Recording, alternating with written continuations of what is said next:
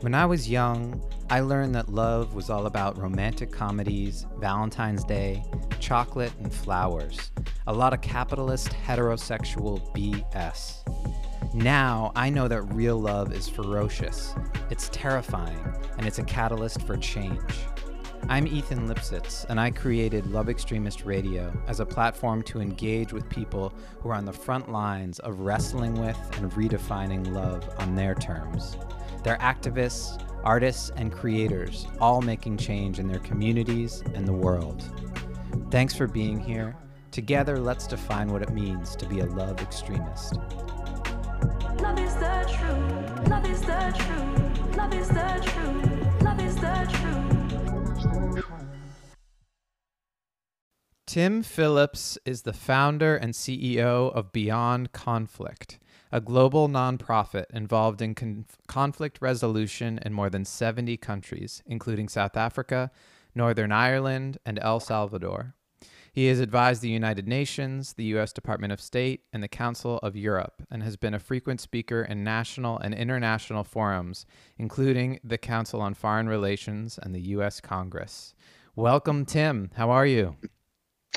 Thank you, Ethan. I'm as well as one can be in the midst of a pandemic and demonstrations that are long overdue, and hopefully action on racial equity and many of the other challenges we're facing as a community right now. As a nation. Yeah, it's quite a time to be involved in an organization called Beyond Conflict, as so many conflicts are bubbling to surface. You're in Boston, is that right? I am. And you'll hear that in my voice, I'm sure, as we go in. And the sun has come, and it's a beautiful day here. Great.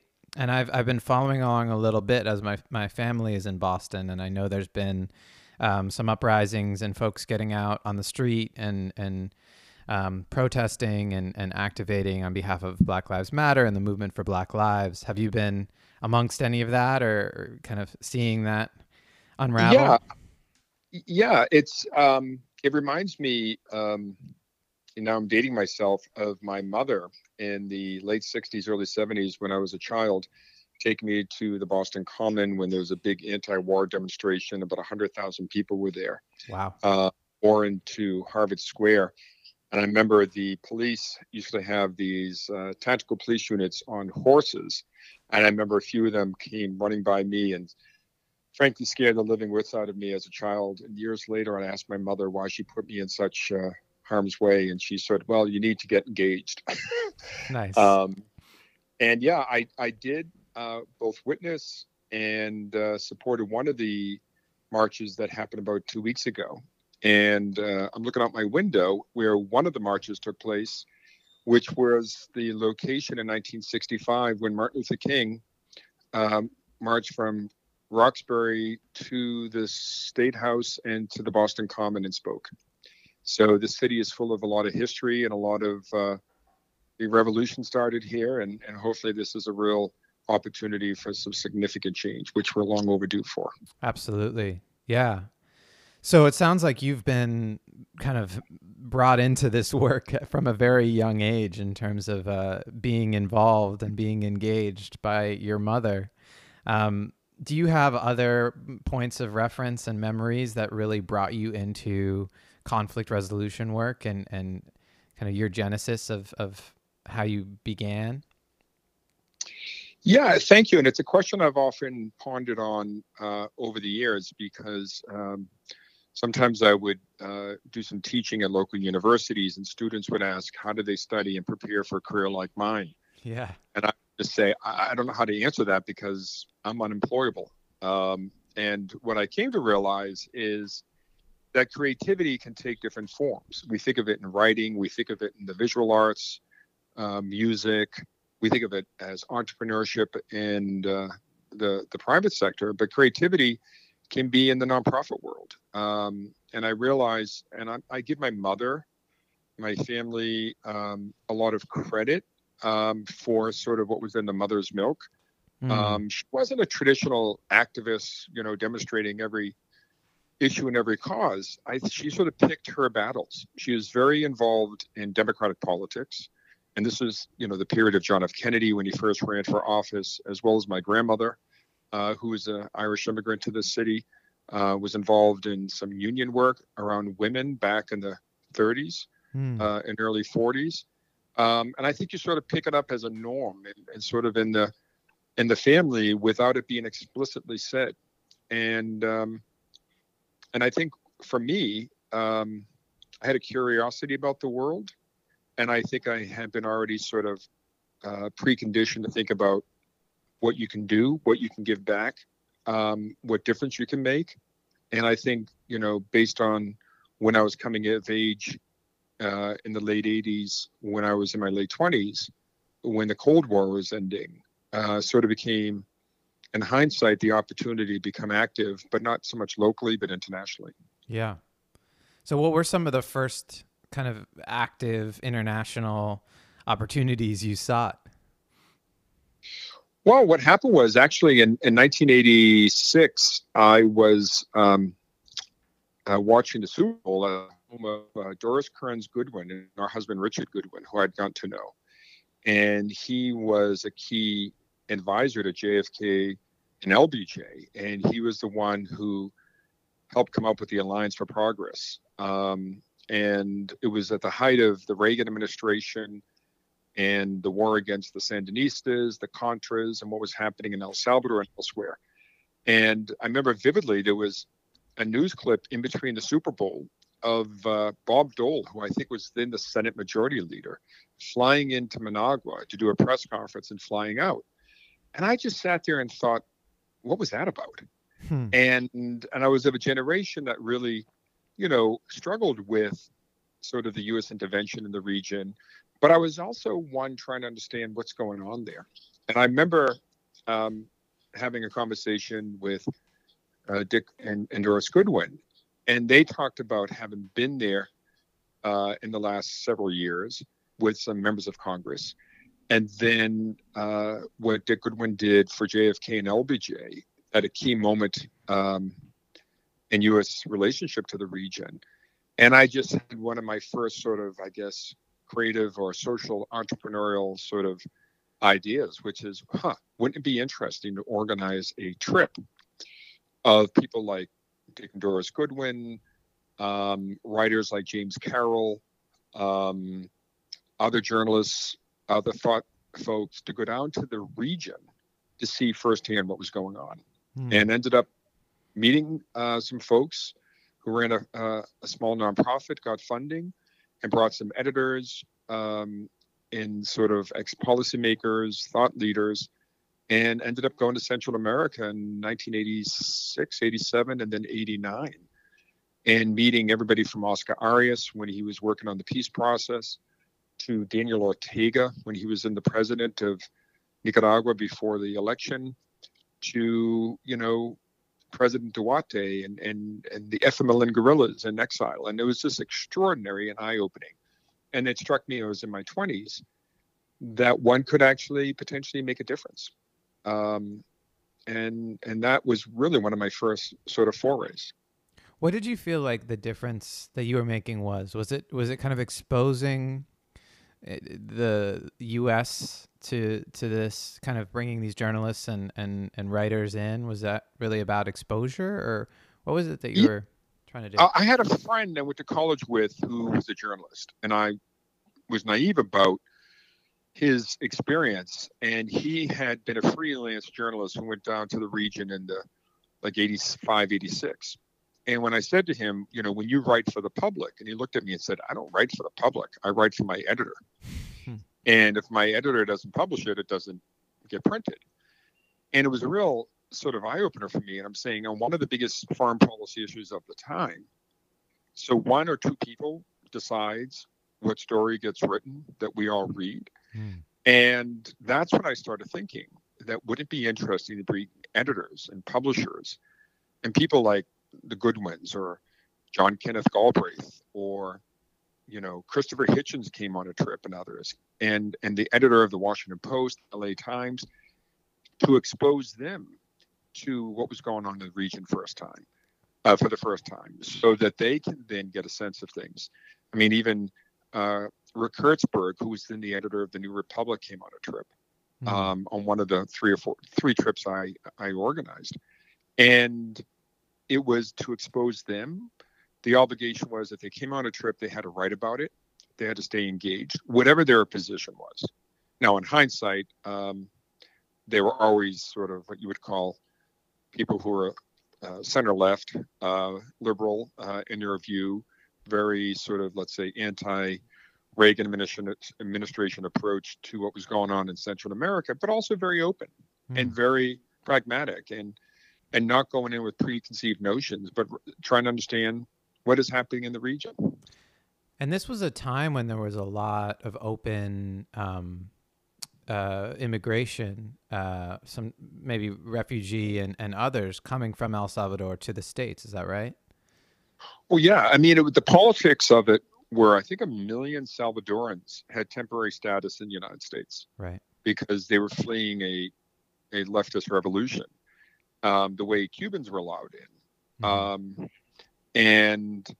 But the real shame is, I remember then in the early to mid 90s, after the Salvadoran peace accords, where I later got involved through Beyond Conflict in the peace process, flying down to the region and then seeing U.S. Marshals with these young gang members who were literally the children of Salvadorans who fled in the 70s and 80s, being deported back because they were arrested for gang activity, which they learned in LA and Chicago and other places, and literally being dropped at the airport and the marshals catching the next flight back. Wow. And so thousands of people like this were dropped into Honduras, El Salvador, Guatemala, you name it. And they brought back this sort of the Crips and the Bloods and the Maras and all that from the United States to these countries. Did you get involved with any of the gang activity that was taking place there or here? You mean to supplement my income? No. No. I mean, the gang activity happened after the work I'd done. The work in El Salvador and Nicaragua both in the late 80s, early 90s, was around peace and the peace process in reconciliation. So the gang problem didn't really start taking off until the mid-late 90s. I see. And then it was, in the case of El Salvador, I remember the former head of the guerrilla movement, Joaquin Villalobos, said to me that, at the height of the war in El Salvador, I can't remember the numbers now, maybe 10, 15,000 people were dying from the war, in a country the size of Massachusetts. Right. That was a lot of people. Yeah. But then within years, the number of people who died was way much higher after the official end of the armed conflict. Why? Because you had a mobilized country, you had a militarized country through the war, and then you had the gangs coming back, and then you had a country that had all these weapons. Right. Circulating, and he was more worried about what would be the legacy of the conflict with the peace process. Not that he didn't want the peace process, but recognize the instability that would be generated. Yeah, and I think that brings me to one of my questions here. How do you ensure resolution stays in place? Like, what are the things that are necessary? Well, I mean, that is the ultimate question. A number of years ago, we hosted a group of folks and the theme was durable peace, fragile peace, and intractable conflict. And the question is, are there any peace agreements or conflicts that have been resolved in terms of a peace process that remain durable? And if so, why? Because war and conflict over time, does something deeply destructive, not only to the lives and the economy and sort of the social contract, but deep trauma sort of settles into a country if there's a conflict over a long period of time. Mm-hmm. And, look at Northern Ireland today, over 20 years after the signing of the Good Friday Agreement. And we were very involved in that peace process.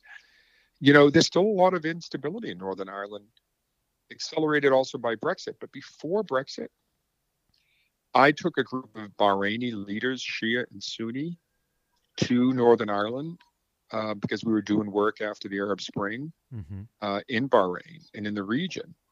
And I was surprised because I hadn't been to Belfast in a few years to see that the walls separating loyalist and Republican communities were extended longer.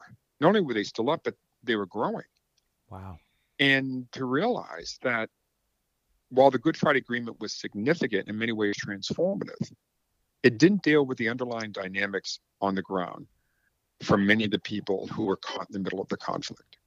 And so on one hand, you could say, try to think of a bad analogy, a married couple has a lot of children. They don't really like each other. They fell out of love, but they're still in the same house because they have children. And that's probably not a really good analogy here, but it's like there's something where a peace process can last in terms of like armed rebellion on a large scale. But there's something missing that really makes it truly durable and transformative. And I remember in the case of Northern Ireland, we were bringing leaders in the early 90s through the 90s from different countries to share their experience, former enemies. And we brought Rolf Meyer, who was the chief negotiator for the Klerk in the talks to end apartheid, right, with Cyril Ramaphosa, who's now the president of South Africa, but he had been the chief negotiator for Mandela and the ANC. And I brought them to Northern Ireland around 94 for the first time, the same year of the first election in South Africa. And they stayed involved for years, from 94 to 97, when the peace agreement was signed in Belfast. And I remember calling Rolf and Cyril that night about how exciting it was that they signed a peace agreement. And Rolf said to me, yeah, I watched it on television, but I'm deeply concerned. And I'm like, what do you mean you're deeply concerned? And he said, what I saw were Sinn Féin, Ian Paisley's party, the other parties all go to the microphone and give a different interpretation of the agreement they just signed. Interesting. And he said, that is a recipe for instability. Because if they didn't have a shared understanding, what was this conflict about? Why were we fighting? What did we agree on? And where do we go from here? Then this is, in some level, just a superficial Band-Aid. And he proved to be absolutely right. And, it's funny when I say the word funny, it's not really funny, but when I talk to friends of mine in Belfast over the last few years, they would say, we never really resolved the issue of what this conflict was about. So if you talk to Catholics, they would say it was either 50 years of oppression or 8 centuries of oppression. And if you talk to Protestants in Northern Ireland or Brits in the United Kingdom, they would say it was a 30-year aggravated crime wave. So you had these fundamentally different interpretations of what the conflict was about. And even though South Africa today, has some major issues of inequality and access to wealth, opportunity, and corruption, but their peace process has remained stable because they made it truly inclusive. And they learned that. And that's a really big lesson.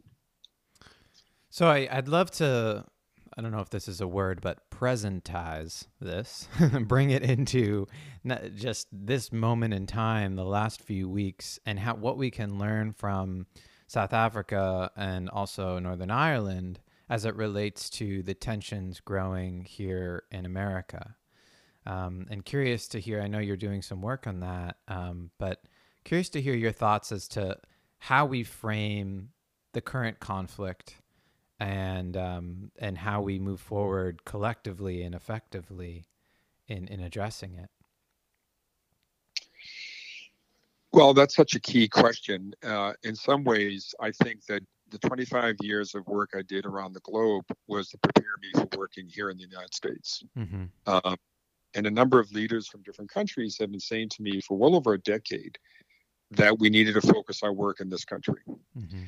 And I always said, yes, I know we have some profound problems, but what I recognized in hindsight was that they could see where we were heading, that we were developing a deep sort of identity-based us versus them form of polarization, that that the language, the tribalism, the hatred, the unresolved issues, the deepening inequality, really deeply concerned them, to the point where they really worried about the United States going off the tracks.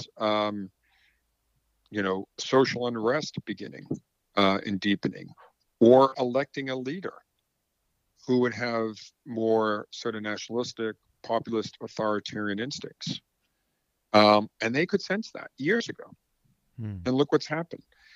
But I also, I realized in a way, and I'm doing some writing about this, how when it comes to your own home, meaning the United States, how difficult this work of reaching across the other side is. Realized that I was truly privileged and at a safe emotional distance for 30 years, cajoling, suggesting, prodding people to talk with their enemies, sit across the table, find ways to reconcile, find ways to end conflict. And then I come to my country after the last 3 or 4 years, where it's, for most of us, but not all of us, it hasn't been that violent, except for members of, major communities here. And then realize this work is really difficult. It takes on a completely different emotional state when it's your own community, your own nation, and your emotions get caught up. You can't be objective. You can't be objective. And so what are the lessons? One of them that, one of the great honors of my life is that Nelson Mandela was on my advisory board, and he would say, you have to be tough on institutions and structures, but you don't be tough on people. Mm-hmm.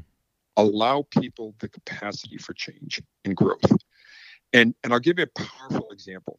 So I took a group of these Bahrainis to South Africa as well, Shia and Sunni. And unfortunately, Mandela had passed away. And there was his former speechwriter who met with him and said that when Mandela was coming out of prison in 1990, he had drafted a speech for Mandela to give to the world.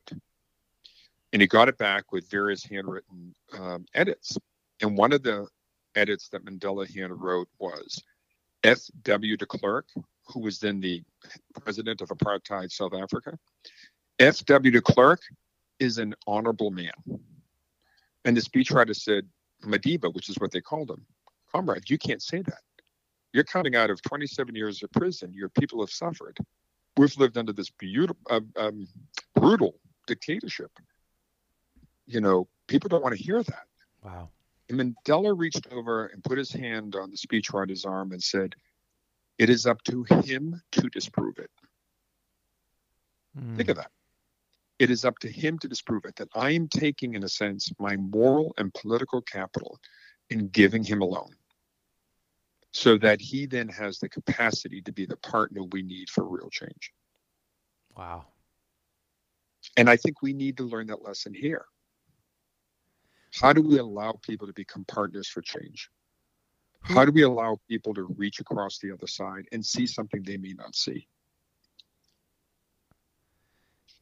And there needs to be a giving and a taking there. It sounds like a certain kind of almost a releasing of historic trauma so as to face a future. And it sounds like Nelson Mandela had done that internally within himself as a leader. But so much of that is also about that kind of reconciliation and that truth component, right? Where our collective, going back to systems or communities, there's this need for collective facing of history, facing of the realities of 400 years of oppression in this country.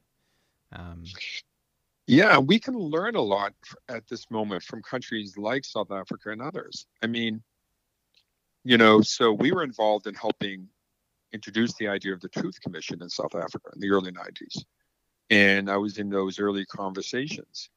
And, Mandela now, and the whole South African experience is seen and almost like up on an altar in this iconic form. But, for Mandela to come out of prison and say what he said and promote reconciliation, there was a lot of pushback from his own wife at the time, Winnie Mandela, which is why they didn't stay together, and many others who just felt like, no, this is our time. It is payback. And Mandela said, I wanted a country and not just power. And, and it wasn't just Mandela. So there's a great South African named Albie Sachs who wrote this beautiful, powerful book about his own experience with losing an arm and an eye to the South African security services trying to assassinate him in Mozambique in the late 80s.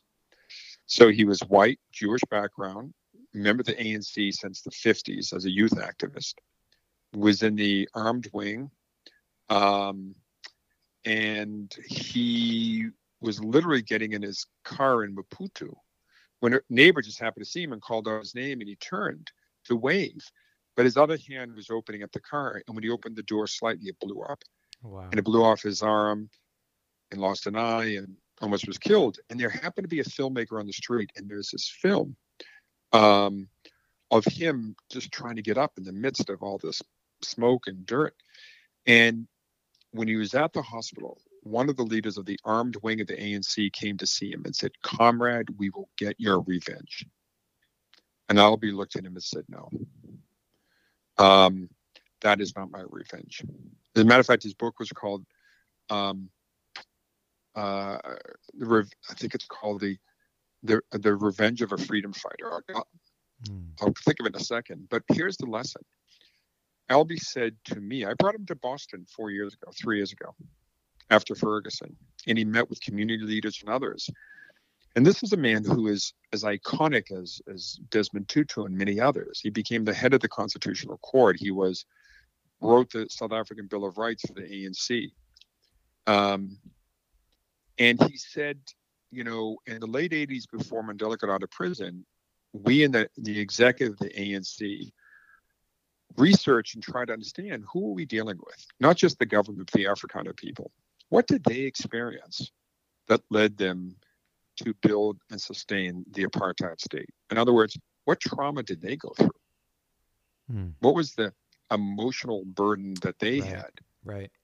I mean, under the English, concentration camps, ethnic cleansing, the Boer War, there has to be something in their mindset that they experienced that built this and sustained it. And he said, we came to realize that we could not hold the Afrikaner people collectively responsible for apartheid because they'd be so emotionally overburdened they wouldn't connect. They wouldn't engage. So if you look, that was real leadership. Yeah. And so when I think of what we need to do in this country today, I, to be honest, struggle with some of the language that I wonder makes it difficult, as Mandela did with de Klerk and many others, for people to reach across. Because somebody once said there's an incredible African-American man who's done work, I think it's Daryl Davis. He's done work reaching across to grand wizards of various KKK organizations. And he said, here's what I learned about fear. We fear what we don't know. Right.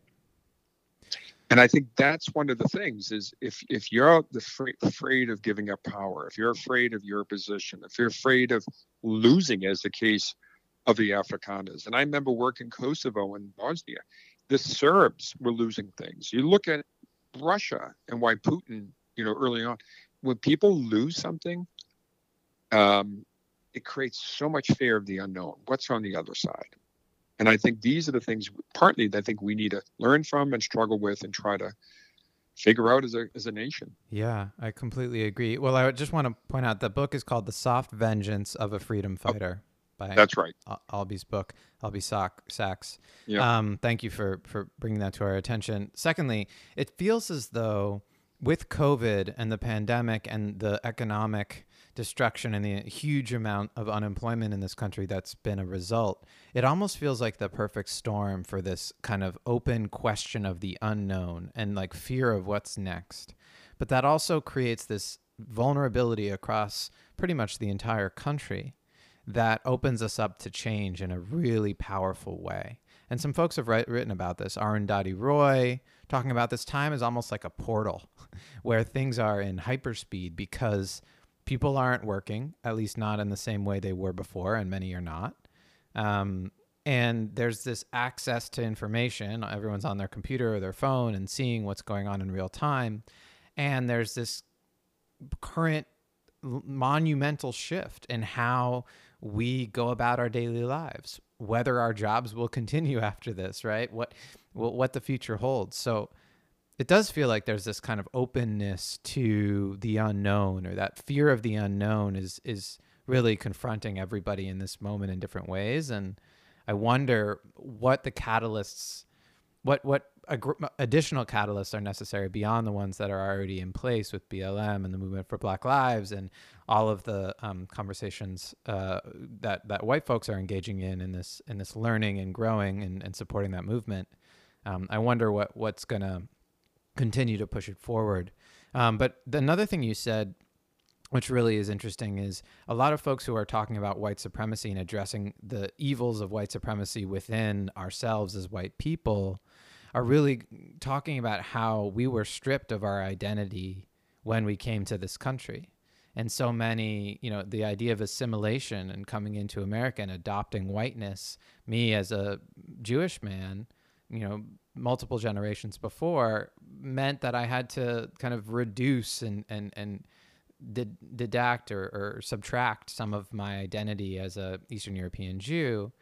And there's a lot of folks saying, well, actually, we need to kind of get back in touch with what's been erased and find pride in the identity before whiteness, before we became white in this country, which I think is an interesting parallel to what you were talking about. But I had a question come up, which is, if you were to have two individuals or organizations show up to represent kind of this conflict today and be able to kind of broker a conversation between them, do you have a vision of who they would be?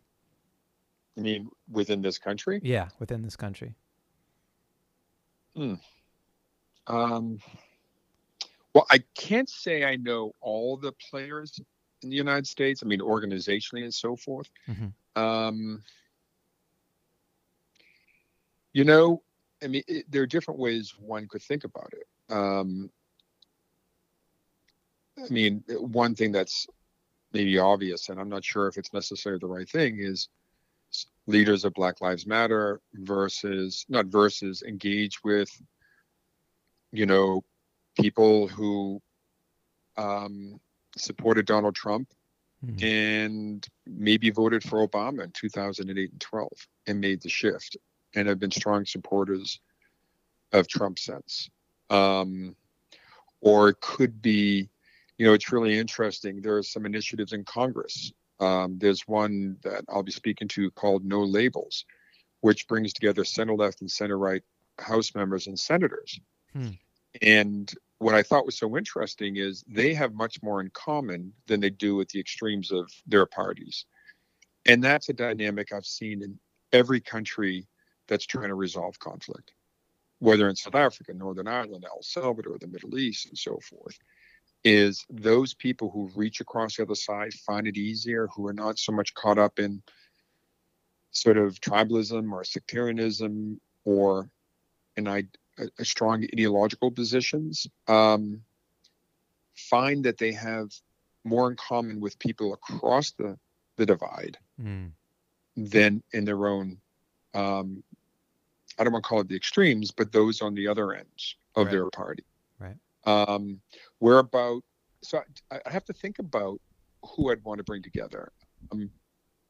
And I think it would be really key to think thoughtfully about who to bring together, because there's always a risk that it's done for the optics of it. Right. Of course, you bring the extremes together in the United States, you get them to talk to each other and see what happens. And I'd really want to know, what is it we want to achieve, right? Obviously, it's dialogue, but we want change, right? But what type of change? Who decides the change? What is the work that has to be done before people come together? And what's interesting, we're about to release a report this week called America's Divided Mind. and it's based on research that scientists we work with at the University of Pennsylvania did, looking at polarization in the United States. And what they were doing was looking at identity-based polarization, because we've become deeply concerned about polarization in the United States. And, what we're found is that, polarization, which is inherent in any democracy, in any system of government, if it's about profound disagreement, that's one thing. But when it becomes about identity, that's dangerous. And when you have a identity-based polarization emerging, an us versus them mindset, then a whole range of unconscious psychological processes come online, sort of below the hood, to drive us further. And we can see that the last several years. And so we've looked at big issues like immigration and open borders and gun control and climate change. And when you would ask our researchers, Democrats or Republicans, like, so Democrat, where are you on open borders and immigration? And the same with Republicans, the majority are in the middle. But if you'd ask a Democrat, where do you think the Republicans are? And you'd ask a Republican, where do you think the Democrats are? They would see them on the opposite end. Democrats would say Republicans want them completely closed, and Republicans would say Democrats want them completely open. Right. And we see the same in media, right? Like media kind of pushes us to viewpoints about the other as extreme, when in reality we're much closer. We're much closer. But here's the thing. So on issue after issue, Democrats and Republicans are actually much closer together than they know.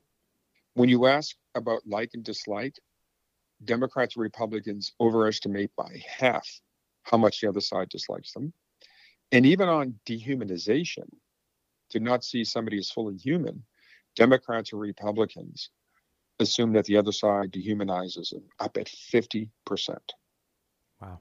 So if you think the other side sees you as fully less than human, not only why would you engage with them, they're a threat to your very existence. Right. And yet we're finding that these are what they call meta misperceptions. These don't actually reflect reality, but it's what we think, because the echo chambers we live in, the silos we live in terms of cable television, social media, our political leaders, our communities, all of those are shaping what people think of the other and really making it difficult to realize how much we have in common. And then to realize, wait a minute, I have much more in common with somebody across the other side than I imagine, increases the capacity and the willingness to even engage.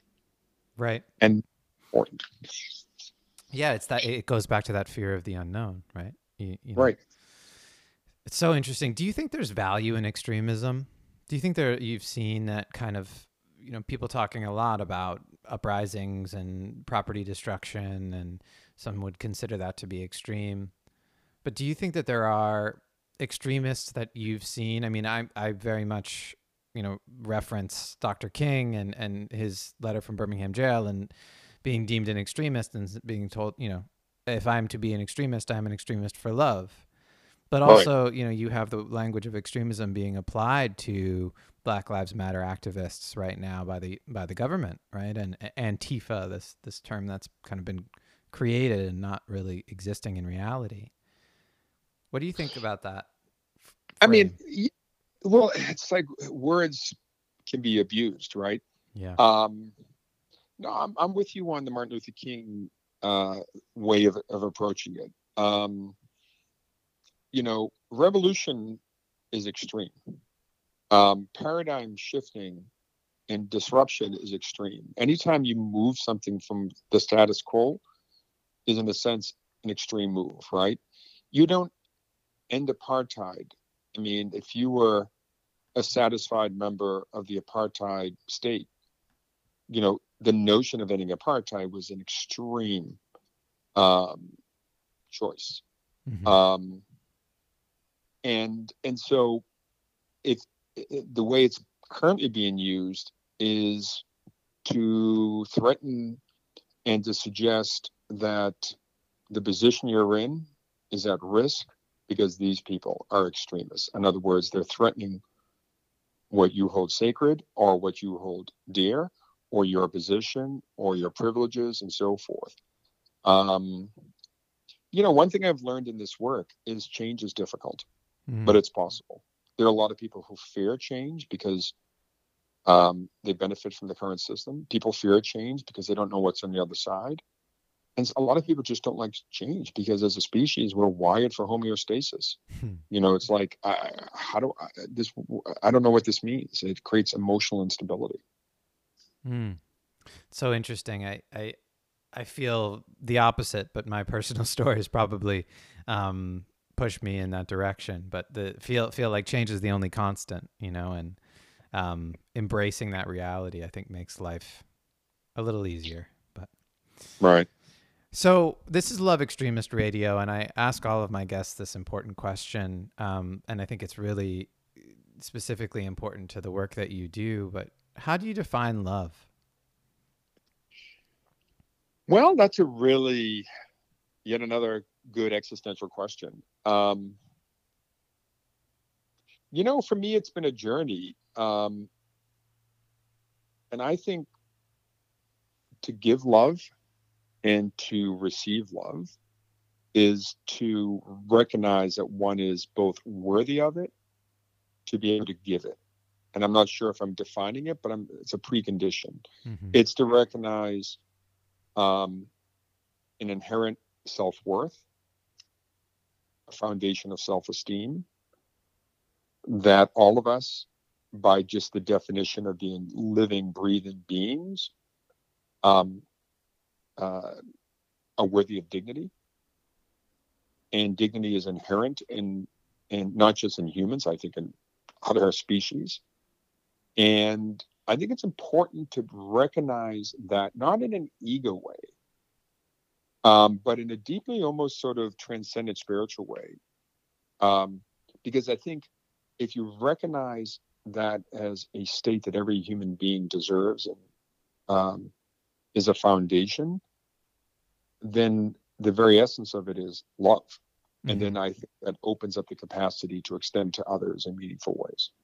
I think that's why when we get into language of using extremist language like radical love or love extremist, I think it actually serves a very different purpose than saying radical hate or radical religion or any other number, radical Democrat or Republican, right. Because that love has this kind of universal quality to it and is something that, is so deeply tied to dignity and tied to just our humanity in general, right? Well, hearing you speak, I mean, using the word radical or extreme or love, to me, not just as an intellectual construct, but as an emotional sense, is about a foundation that's solid. So it grounds everything as love. Where extreme and radical is not about, it seems to me, a grounded state.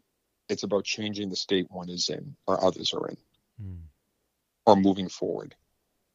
It's not to say that love doesn't benefit from extremes or radical change, but it's not, I think, in my mind, not to confuse the two. I mean, you can be a radical who's inspired by love and you want to move it to a different place. Mm-hmm. Yeah, to me, I feel as though the recognition and the reminder that love is the baseline and acting from that place, unfortunately, in this time, feels like an extremist act because It's been so veiled by so many other things that love is often the last thing we're considering in our day or our job or our exercise of being a human. And yet, to me, I think it should be the first. And so some might call that extremist. And I use the language to be provocative intentionally, but I think it's interesting to consider what is necessary to get love at the top of the agenda and see that if that's our common goal, there is no aisle to cross. We're all on this mission together. But it's interesting. One thing I have found around the world, including in this country and our own communities and families, but even among very powerful people and people who were either guerrilla commanders or military leaders on the hard edge, one word that they would all sit up and pay attention to is the word dignity, because we know Mm. when our dignity is violated by others, but we don't necessarily know when we violate somebody else's dignity. And I've learned from a really good friend of mine who should be a future guest on your show, Donna Hicks, and who wrote this wonderful book called Dignity, Mm. is that, you know, we're hardwired to know when we're threatened, what other people think of us.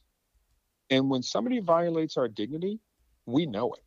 So we know, even if we don't call it that, we know our dignity, which is to feel respected, safe, understood, non-threatened, that we're worthy of it, that we're worthy of that sort of recognition. But we don't necessarily recognize when we violate somebody else. Mm. And that seems to me as an opening to then exploring, because for a lot of people, when you talk about what do you think of love, they get very uncomfortable. Yeah. They But do. but to talk about how do you experience dignity? Do you know when you feel your dignity has been violated? And Donna and I years ago were in a place where she asked a bunch of generals, have you ever felt that your dignity was violated? And each and every one of them spoke about it. Wow.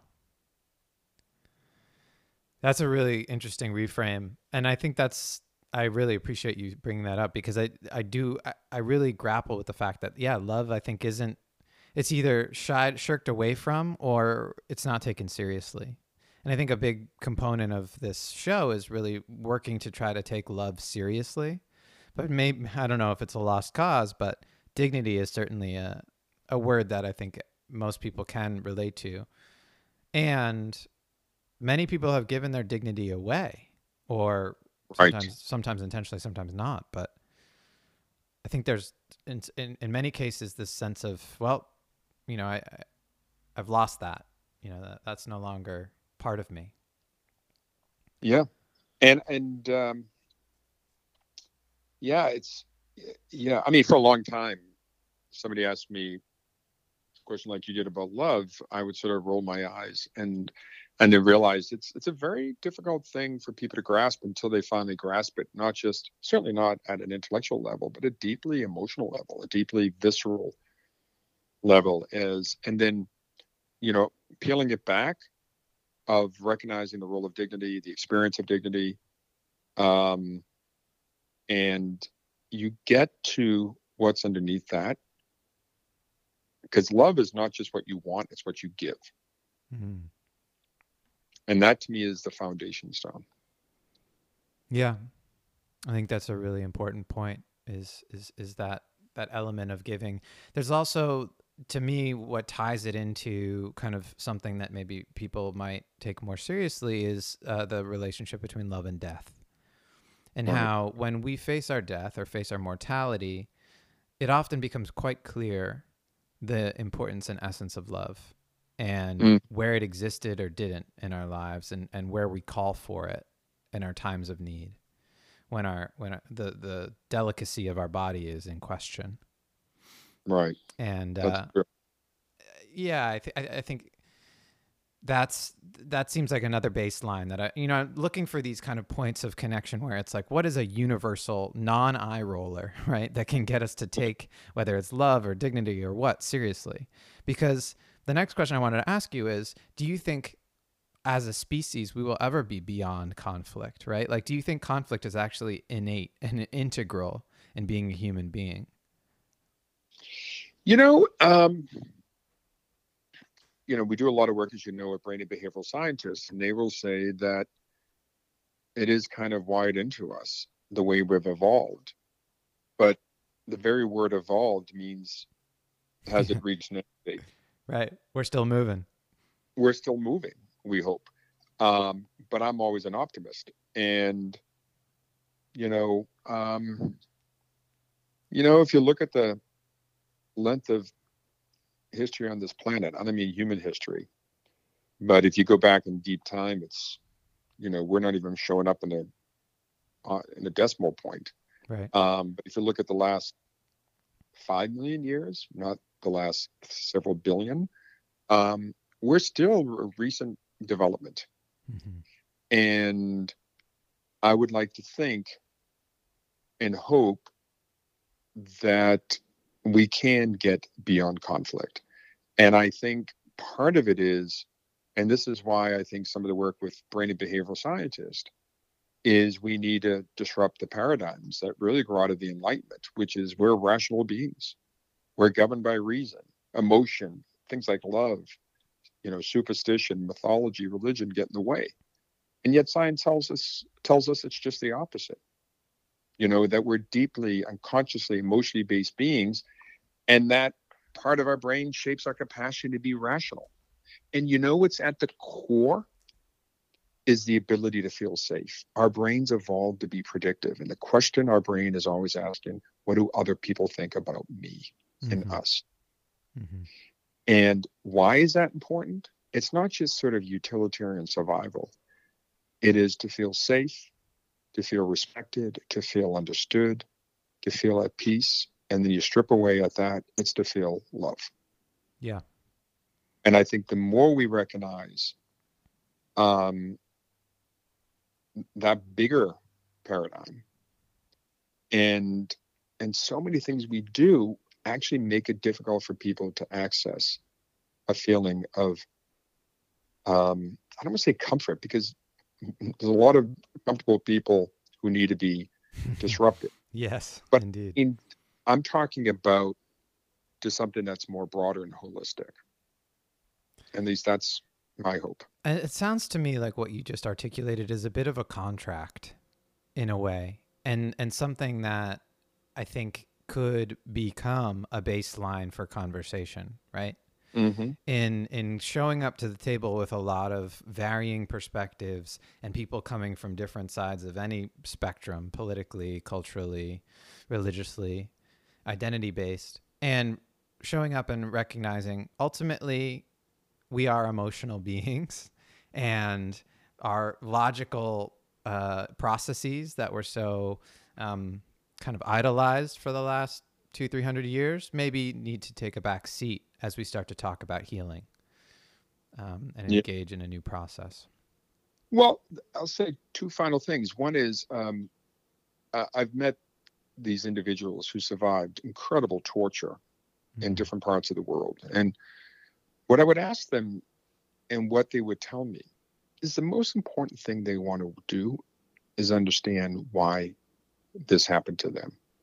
To reconstruct their identity, feeling of, I don't mean identity as a particular individual, but their humanity, is to feel like, why was I treated this way? And it goes back to dignity. Why would somebody strip me of dignity?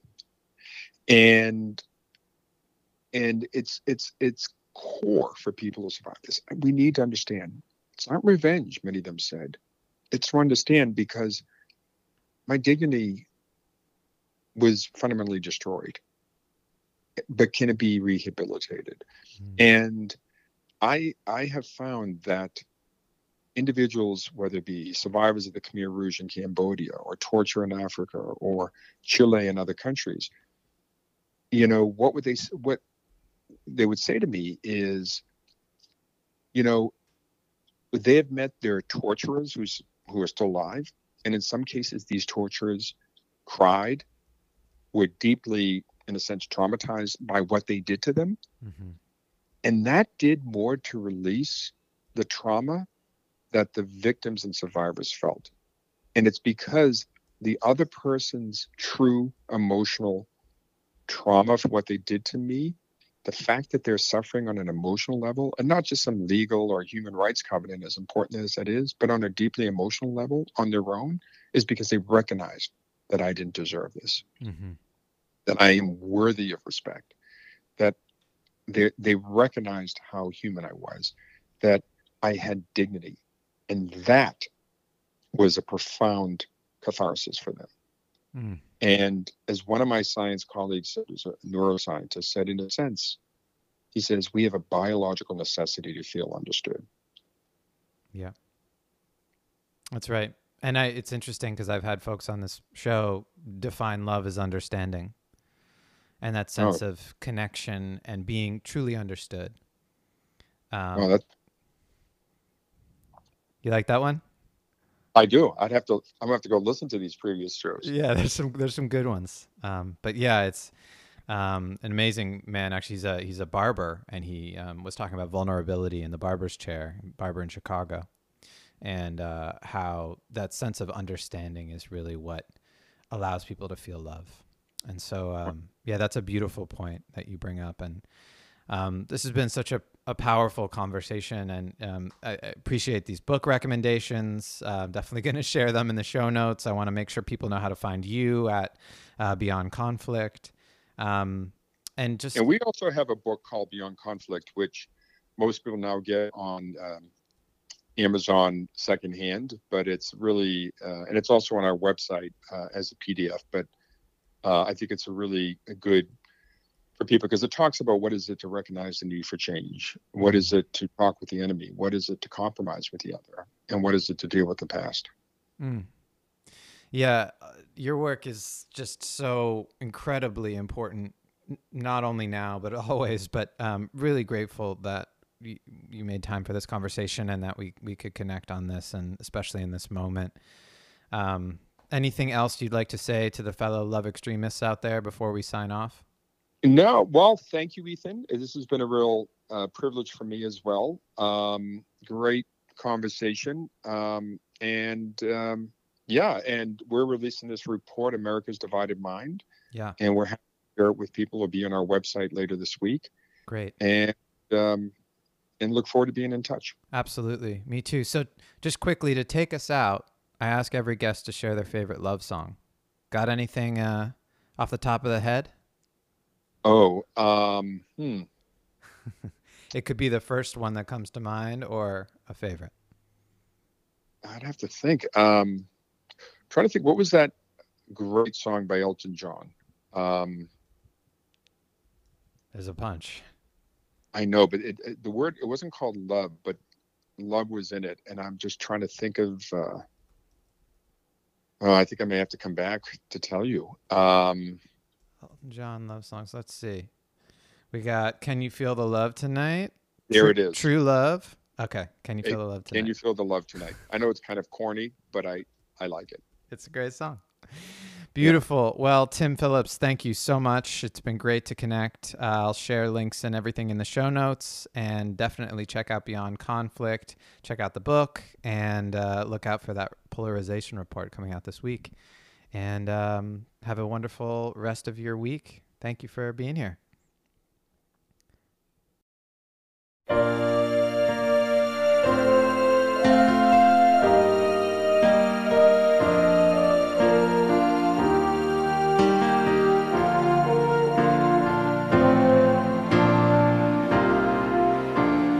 There's a calm surrender to the rush of day, when the heat of a rolling wave can't be turned away.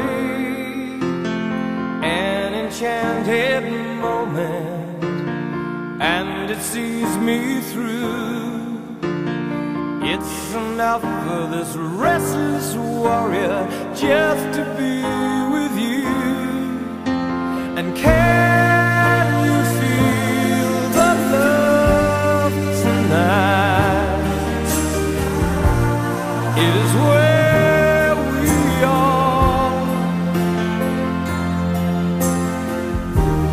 It's enough for this wide-eyed wanderer that we got this far.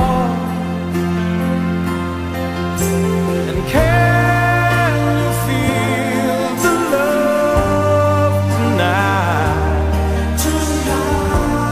How it's led to rest. It's enough to make kings and vagabonds believe the very best.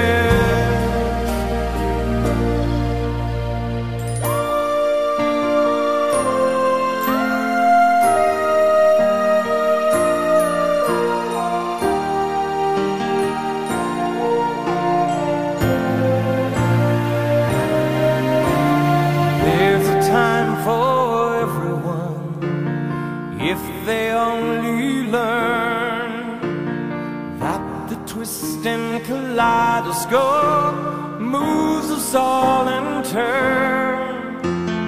There's a rhyme and reason to the wild outdoors. When the heart of the star-crossed Voyager beats in time with yours.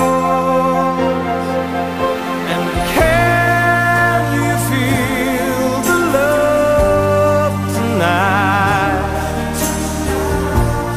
It is where we are. It's enough for this wide-eyed wanderer that we got this far.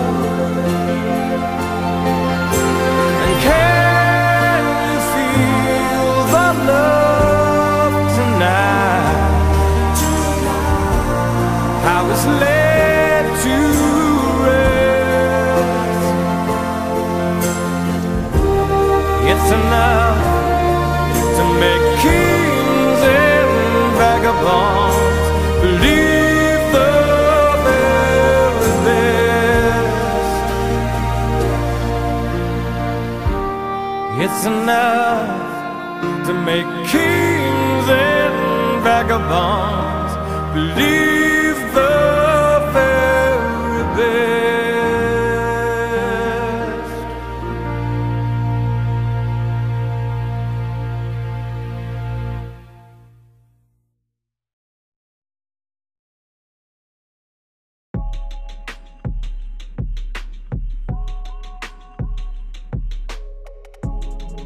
Thanks for listening to Love Extremist Radio. If you like this podcast, please leave a rating and review on iTunes. If you want to learn more about being a love extremist, check out www.extremist.love and follow Love Extremist on Instagram and Facebook. Find me also on Instagram at Ethan Lipsitz. Hope to hear from you soon. Peace.